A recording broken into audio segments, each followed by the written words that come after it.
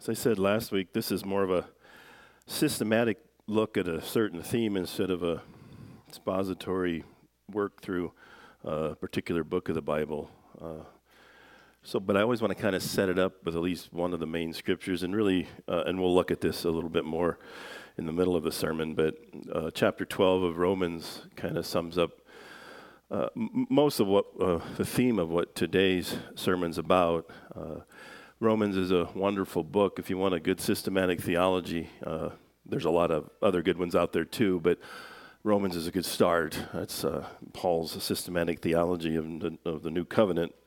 And for 11 chapters, he's been talking about the mercies of God, and so he kind of sums it up here. I appeal to you, therefore, brothers and sisters, by the mercies of God, to present your bodies as a living sacrifice, holy and acceptable to God, which is your spiritual worship.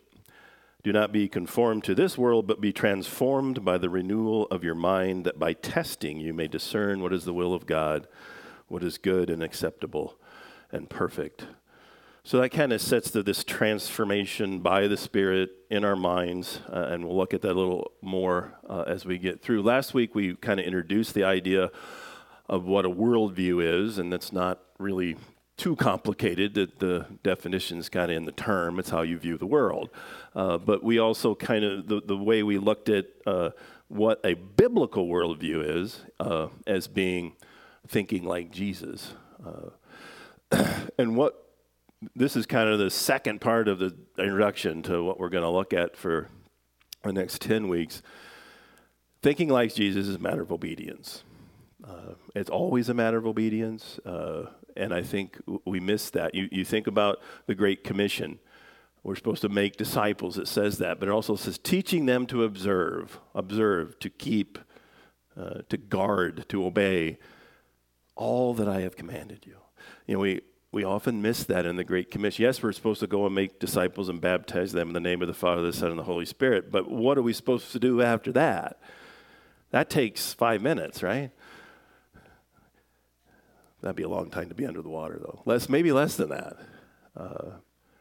The big thing is, which is not teaching them to get baptized is part of it. I realize that. And it takes some time to teach people before they'll believe. You want to make sure they are making a commitment to the real Jesus, not some sort of get-out-of-hell-free Jesus that's out there today as Charity prayed, a cheap grace idea. So really, it's more about training than it is about teaching. I know we have a lot of teachers in our midst and in our congregation, and yes, we teach. Teach is what we do, which is imparting knowledge, and that's very good. But training has an object. What are we training for? And I think that's what Jesus wants. He wants training, and training is so you can apply it. You know, you can learn everything in the Bible and know it, but if you don't apply it, it's not going to be helpful. That's not a disciple. That's just a smart guy that knows some stuff. We had a lot of smart people in the New Testament that didn't follow Jesus. I assume Judas was probably the top 10% of his graduating class. Smart doesn't mean you're trained. You're doing what he said. Be doers of the word, as we talked about at the children. So a definition of training, ironically, could be teaching them to obey, which is exactly what the Great Commission says. So, how God instructs us to learn a biblical worldview and be trained to use it. These are 8 things to think about.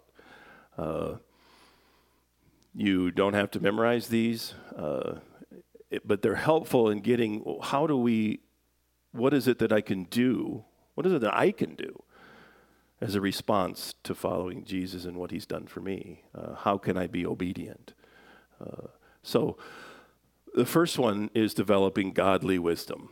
You don't have to raise your hand, but anybody think that would be helpful in our day and age? We can't even get normal wisdom, let alone godly wisdom.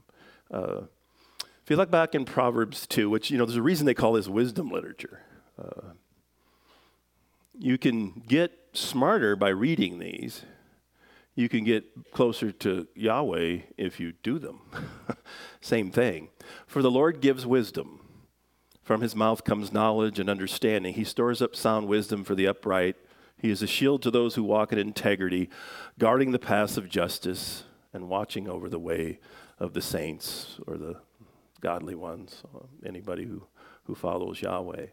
So basically, what is wisdom? Well, I boiled it down. I think this makes some sense. It could certainly be defined differently. Wisdom is the art of forming the correct plan to gain the desired results. It's what do you came to worship today. Why? You took the communion. Why? You study the Word. Why? You serve the church. Why? You honor Christ as Lord. Why? It's again, wisdom tells you all that. What is this response of mine? Gaining others, gaining God or pleasing God, and obviously helping yourself. And the other thing yet, godly wisdom is not merely intellectual, but is moral at its core. I don't know if you knew this, but wisdom, when you see it here, it's the upright, it's the righteous. The word fool in the Old Testament always has a moral quality to it. It's not just somebody, and I'm trying to use that other word, that is dull, that doesn't think things through. It's a person who is wicked. And so a wise person is one who is righteous. It's the idea of following what Yahweh said. That's godly wisdom. Its goal is to honor and please God as you decide and as you act. We all do that. We talked about a lot of people don't know they have a worldview, but you still make decisions based on something. Most people's worldview, if the Bible is right, is what we call hedonism, doing whatever it is that makes me happy and pleases me. And that's not all bad until you find out, as we talked about already in the songs we sung, you can't save yourself. So pleasing yourself, you're at odds with what reality comes in. So godly wisdom has following God and a moral quality to it. In 1 Kings, and you probably know this account, the kids probably even know it. Do you remember what Solomon asked for when God he could have anything he wanted? And we usually say wisdom, don't we? And he did, but I want you to notice this verse does not have that word in it. But it does give you a definition of what it is. This is godly wisdom. Solomon said, "Give your servant, therefore, an understanding mind to govern your people, that I may discern between good and evil." That's a really good definition of godly wisdom. That I may discern good and evil, which implies something, doesn't it? That there is an objective standard, and it's not from us. It doesn't come from society. That's just mob rule. It doesn't come from within my heart, looking in and searching my feelings. It comes from God revealing himself and telling us what it is moral and what it is wicked. And so that's what may I be able to discern between good and evil, which is exactly what Romans 12 is saying. This is wisdom. The word wisdom is not in there, is it? But it's implied. For who is able to govern this your great people? The problem with Solomon is he might have been a wise guy, but he didn't use it. I'll just say one thing about Solomon, and the rest of you should be able to fill in the blanks of what the problem is. This dude had over 300 wives and concubines. Wise? Moral? Just because you're given wisdom doesn't mean you're going to use it, right? And Matthew 6 in the Sermon on the Mount, I think Jesus kind of, seek first the kingdom of God and his righteousness. You can't have one without the other, because you're not in the kingdom of God unless it's Romans 3 and we become his righteousness. We get his perfect life and he takes away our sins and obliterates it. So we have to have both. You can't get into the kingdom without being righteous in the Father's eyes, and that only comes through grace. And then all these things will be added to you. It's like we were second at the focus on God, the rest will take care of itself. And think about this. You should want Jesus. Want Jesus. Follow Jesus. And the rest of it will take care of itself. That's kind of what this is saying. Because no one comes to the kingdom of God but through him, right? Get him, all the rest will take care of itself. That's exactly what this is saying, isn't it? What we tend to do is want what he can give us. And that's not all bad. I want eternal life. I want the comfort of the Spirit. I want the fellowship of other Christians.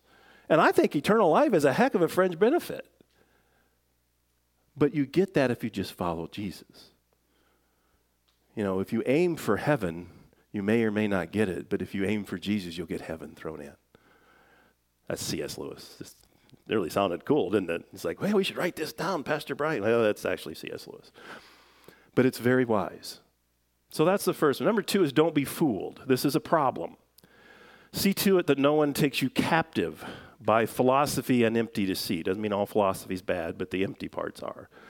According to human tradition that would be against God, according to the elemental spirits of the world, and not according to Christ. And this is a big problem now, isn't it? In our culture, there's many seductive alternatives awaiting us. You think about it, I don't know if this would work, but if we had a parallel sanctuary over here, and then one person, hopefully me, is over here preaching about that you need to give your life up, be transformed, put others in Christ first, and accept the costly grace, follow a life of obedience. And they say, if anybody wants to do that, come up here. And then you're like, and I hope people are like, well, yeah, I think this one through a little bit. And you should. Another one of the parables of Jesus is the man, what person doesn't first figure out if they can afford to build the house before they build it? Do you want to count the cost? Do you realize what Jesus is asking you? Everything is now mine. Everything you have, you filter it through me. And then on another sanctuary, it might say, you come here, we'll all give you a new car. You follow Jesus, and you'll have everything you ever needed. I'm guessing, I'm just an outside guess, but there are probably more people go forward in the other sanctuary. And it's seductive. You think about it. Temptation isn't tempting unless it's seductive, right? I mean, I've never been tempted to eat too much liver. Maybe you have. Maybe my dad has. He likes liver. I don't get that. But I've never been tempted. And you think about it, we don't know exactly. I don't know if you knew the word hapar is that kind of gets into apple, and that's what we call the thing that Eve and Adam, but it's just the fruit. But think about it, if the nakash, the Satan comes and says, look at this lard. Look at this raw liver. Look at these maggots. Isn't it enticing? But you look at it in Genesis 3, it says, she looked at the fruit and it was pleasing to the eye and smell. Temptation's always pleasing. Satan doesn't, Jesus gets to go in the wilderness and Satan comes to him. What does he say? He doesn't say, follow me, I'll beat you up and then follow me. No, he's giving him things that are enticing. Obviously he has a little bit of a low Christology, I think. Satan didn't know what he was talking about there. But there's always alternatives out there. And again, if you focus on Jesus, there's going to be times that you do things that you probably would rather not do, and there's things that you won't do that maybe we rather would do. But the key is, we had that in the song, delight yourself in the Lord, and he will give you the desires of your heart. The key, and it happens to all of you sometimes, unfortunately it doesn't happen all the time, when the things that God wants we desire, that is a good place to be.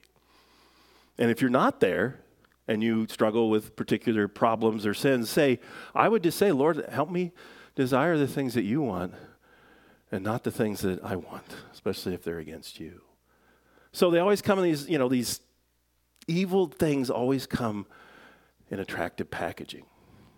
This has nothing to do with it. The joy boxes are attractive, but they're also good. We must be carefully consider each option and reject those that do not conform to God's ways. And we'll look at number 5. How does one do that? Being dull is not in the program. Commit to what's important. If you go back, this is called the Shema. We had to learn this in Hebrew. Shema, Israel, Elanei, Elohinu, Elea. I just spit in the cup, so I'm glad we're done. Hear, O Israel, the Lord our God, the Lord is one. You shall love the Lord your God with all your heart, with all your soul, and with all your might. And these words that I command you today shall be on your heart. You shall teach them diligently to your children, and shall talk of them when you sit in the house, and when you walk by the way, and when you lie down, and when you rise. You shall bind them as a sign on your hand, and you shall be as frontlets between your eyes. You shall write them on the doorpost of your house and on your gates. This is the great Deuteronomy 6, Shema, hear, O Israel.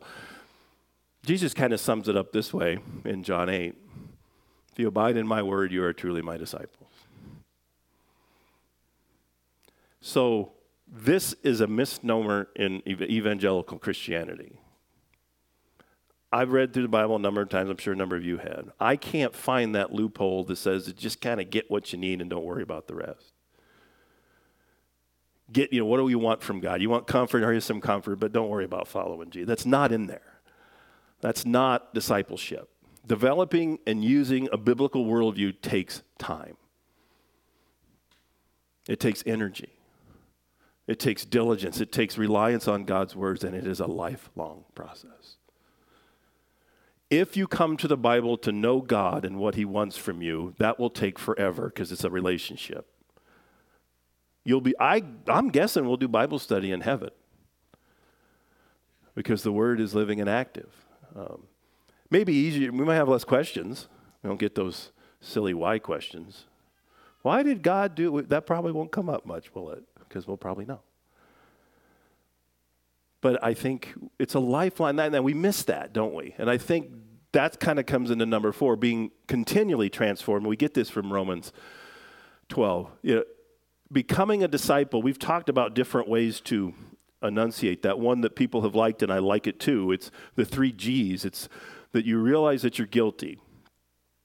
So you accept the grace, and you live a life of gratitude. So it's guilt, grace, gratitude.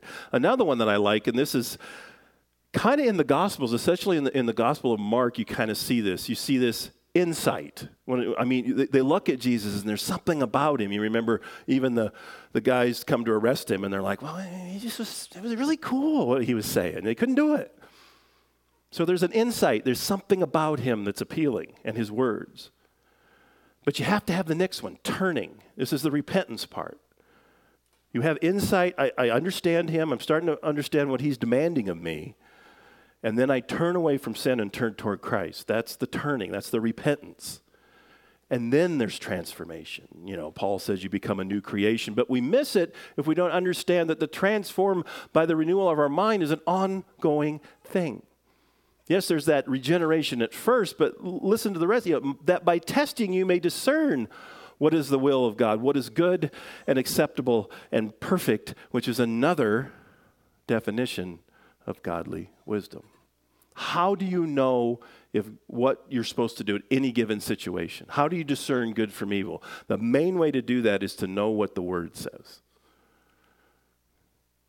I'm not talking about what to eat for lunch. That's not a moral choice, right? I don't know, eat whatever you want, I guess, whatever you can afford. We're talking about how do I treat people? How do I respond to God? How do I see the world through God's eyes? This is a continual reminder. So you think about it. When you come to Christ, when you do that turning and you get that initial transformation, you want God to change you so you sin less, right? Anybody want to sin more? Isn't that part of it? And it's wonderful that when we mess up, the grace still covers. I realize that. But God also wants us to trust him, which will result in us sinning less. And I think the problem is our focus too often is not on Yahweh and his word, but it's on our transformation. Our transformation, and the first time that's wonderful, and I hope you can tell people, yeah, I was, whatever word I was a schmuck of some sort, and I finally realized that I was guilty before a holy God, and I just throw myself on the mercy of the cross. And now I know the Spirit's with me, and now I struggle with sin and try to do better. But don't just focus on that. Focus on trusting God.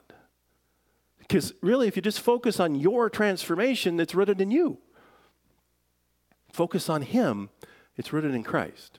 It really comes down to this, and it's really not that hard. It's in the Bible all over the place. It means we're not justified. We're not only justified by faith, we're also sanctified by faith. It's our trust in God that allows us to be able to live a life that's worthy of the calling. So really, if you think about it, the only real change you'll ever experience in your life is if you allow Jesus to increasingly live his life through you. And that's through the power of the Spirit. And this is ultimately a trust issue, a faith issue. And how do you do it? I was going to give you a new thing, but the new things don't work. New things are wonderful, but the old things always work best. Study, worship, prayer, service. Tried and true things. But that's the thing, focusing on Jesus. I've said this before. You're all in worship today. You're all very attentive, I think. Nobody's asleep yet. What are the chances of you sinning over and against if you didn't come to worship today? I think the probability of not sinning is higher in here.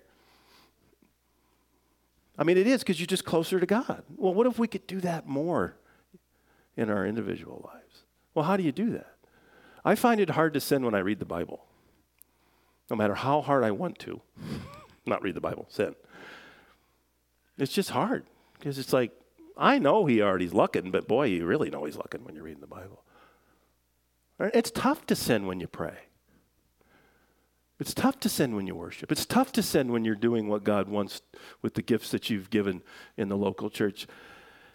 It's almost just a practical issue, but it is really a heart issue too, isn't it? And 2 Corinthians put this really well. It's kind of the same way that Romans has put it. So we do not lose heart. I think he's talking about people there that are struggling. Though our outer self is wasting away, our inner self is being renewed day by day. Every day God is helping us. Every day transforming us. And the prayer always, isn't it, that in our Christian life that will trend up? I hope you can, if you've been a Christian for a long time, hope you can look back 20 years and say, I don't struggle with that anymore. I got new ones. You know what Israel means? Anybody? Jacob, remember when he got that name? What was he doing? He was wrestling with maybe Jesus. I don't know. You can read that text. It's by the Rubish Jabbok. And I got to go there. And I'm like, boy, the Boyer looks big compared to this.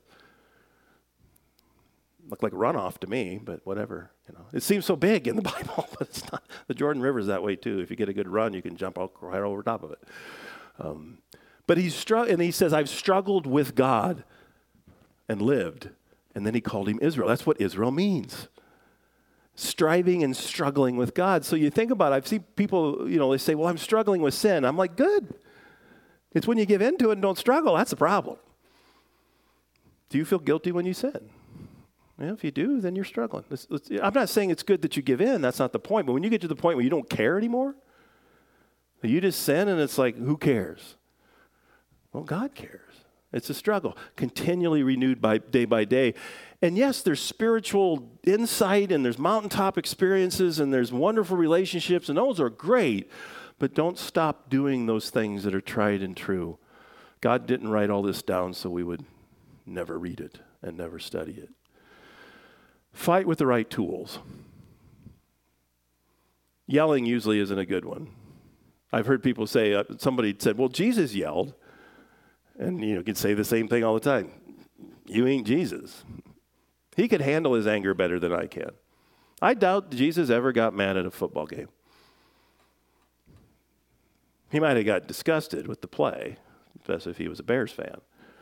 But, he didn't sin in his anger. His anger was righteous and holy.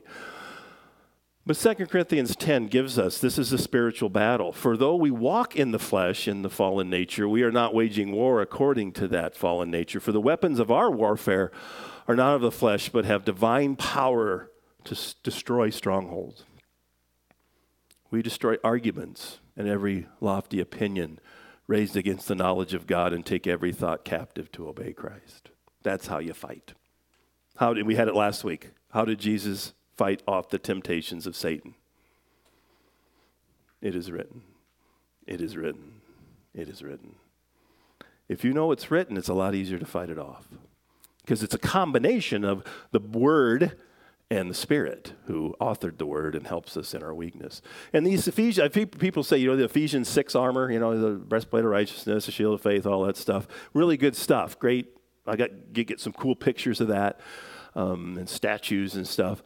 But, I've heard somebody say, I put that on every morning. And I'm like, well, what do you do at night? What if you get tempted at night? This is a metaphor, I realize, but you're supposed to put it on when you're a Christian. You're never supposed to take this stuff off. Well, I've got faith during the day, but at night I'm going to put it over here on my nightstand. It's the idea of that battle that goes on all the time. So it's, to put it on and leave it on. But that's the idea. You fight this kingdoms of the world with the word. Jesus did it all the time. Haven't you read? He says many times to the leaders. Number 6, rely on God's guidance. This is key. You see this in Proverbs 3. You probably heard it. Trust in the Lord with all your heart. Do not lean on your own understanding. In all your ways acknowledge him, and he will make straight your paths. It's a really cool proverb. You probably heard Psalm 119, 105. Amy Grant made this famous in her, your word is a lamp to my feet and a light to my path. This is when the Spirit of truth comes, Jesus said, he will guide you into all truth, for he will not speak on his own authority, but whatever he hears, he will speak. What the Holy Spirit does for us is guides us to the Word and guides us to Yahweh. There's a combination there. He reminds us of who Jesus is. And if we go through the tough times that we talked about with the kids, and the rain's coming, and the storms are coming, and the wind's battering against our life, the Spirit will come and comfort us. How? Everything's going to be okay? Well, in some ways, but no matter what happens, I'm not leaving you. The foundation's not going away. Jesus' resurrection is just as real through the storms that it is through the good times of life. That's what he reminds us of. And so it's that combination that's, no other book does this. It's the written word of God that we understand, and the Spirit in our hearts that has access to the Father and the Son that changes and then focuses on what it means and how we apply it. And then Galatians 5, it's the same thing. What does it mean to walk in the Spirit, to walk in the Lord? It's the same, obedience. But I say walk by the Spirit, and you will not gratify the desires of the flesh. And then we get a lot of fleshy bad things, and eventually in verse 22 and 23, you get what the fruit of the Spirit are: love, peace, joy, patience, endurance, all those wonderful things, even joy that we have. So the key is obediently relying on Yahweh's understanding, not your own. I mean, it just makes me cringe. You see this even in churches. Well, I know the Bible says that, but I don't like that, so I'm going to go this. I'm like, who the heck are you? I mean, that's bad enough outside the church, but when you hear that inside the church, it's like, so you got a smorgasbord theology? It's like, well, I like that one. I like the eternal life thing, but this obedience stuff, isn't that going a little far? You don't get to decide that. Yahweh's understanding, not your own, no matter how much you want it to be your own. Get fit spiritually. I like this. We got 2 Timothy 3 here.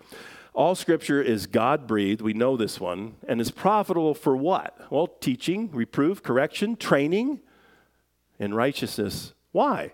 Well, that the person of God may be complete, equipped for every good work. That's what you were created for. Did you know that? You created in Christ to do good things for him. Not because the good things save you, but because now you're part of the family and it should look like it. As John the Baptist says, produce fruit in keeping with repentance. And then 1 Timothy 4, this is a really good one, I think, especially in our day and age. Have nothing to do with irrelevant, silly myths. Rather, train yourself for godliness.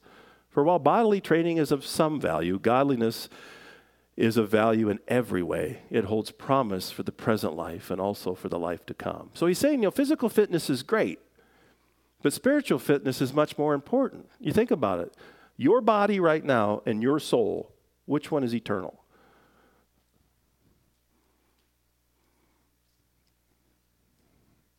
That's what you have to I had trouble finding statistics for this, and that bugs me when I can't find statistics. But the thing I could come up, it looks like that Christians spend about 25 more times on physical training and nutrition than they do on spiritual training in our culture right now. And again, notice what he says. Don't throw the baby out with the bathwater. Physical training is good. It is. It's good. We are a body-soul combination. But it's again, what is eternal? We all know this, right? I don't know if you knew this, but this is biblical. We're all going to die. Your body is going to die. But your soul lives on.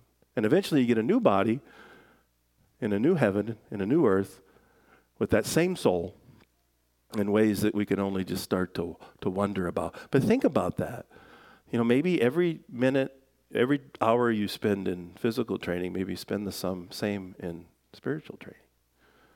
Because eventually the first one's not going to matter that much. The second one's going to matter a lot. And you're all saying, well, maybe I should spend a little bit more time with the physical. Yeah, we're working on it, That's why I have a dog, so I can walk. That's the fun thing. But both, I think. Again, don't think this is a physical training is a bad thing. And finally, the last one is fear God. We kind of miss this, but in Proverbs 1, the fear of the Lord is the beginning of knowledge. Fools despise wisdom and instruction. Again, fools are people not only who are dull, but people who are immoral and unrighteous. And Jesus puts it pretty solidly, and do not fear those who kill the body, but cannot kill the soul, which is pretty much everybody.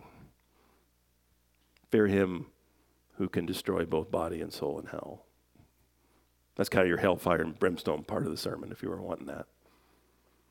Well, what does it mean to fear God? Recognizing that he and he alone holds your life in his hands. He is holy. He is to be an object of our worship, our reverence, and our awe. And that same God we fear is the one that came in the person of Jesus Christ and said, I love you so much, I'm going to die for you if you just want to accept that. That's who we fear. So what happens when you have a relationship with Jesus, you no longer fear him as a judge, but you want to respect him as a father. And that's a big difference, isn't it? So we don't have any Yahweh-phobia. We don't have to have that if we know Jesus. So, conclusion. Possessing a biblical worldview should be the consequence of your decision to trust Jesus Christ for your salvation. That's part of the package. The most important decision that you will ever make is how to respond to Jesus Christ's death and resurrection in relation to your own mortality. Following him. But think about this. The second most important decision you'll make relates to how you'll live in light of your first decision. And this will reveal how real the first decision really is on how you act and how you think. Let us pray. Father, as we go through these many texts about wisdom and the battle that we have, we know that you've given us the tools to fight. You've given us your word. You've given us your spirit. You've given us a church. You've given us an image of you in our hearts. May we have a desire to do those things that honor you, that are wise in your eyes. May we use those tools. May we have a desire and hunger for your word so we can know you better and serve you well. Amen.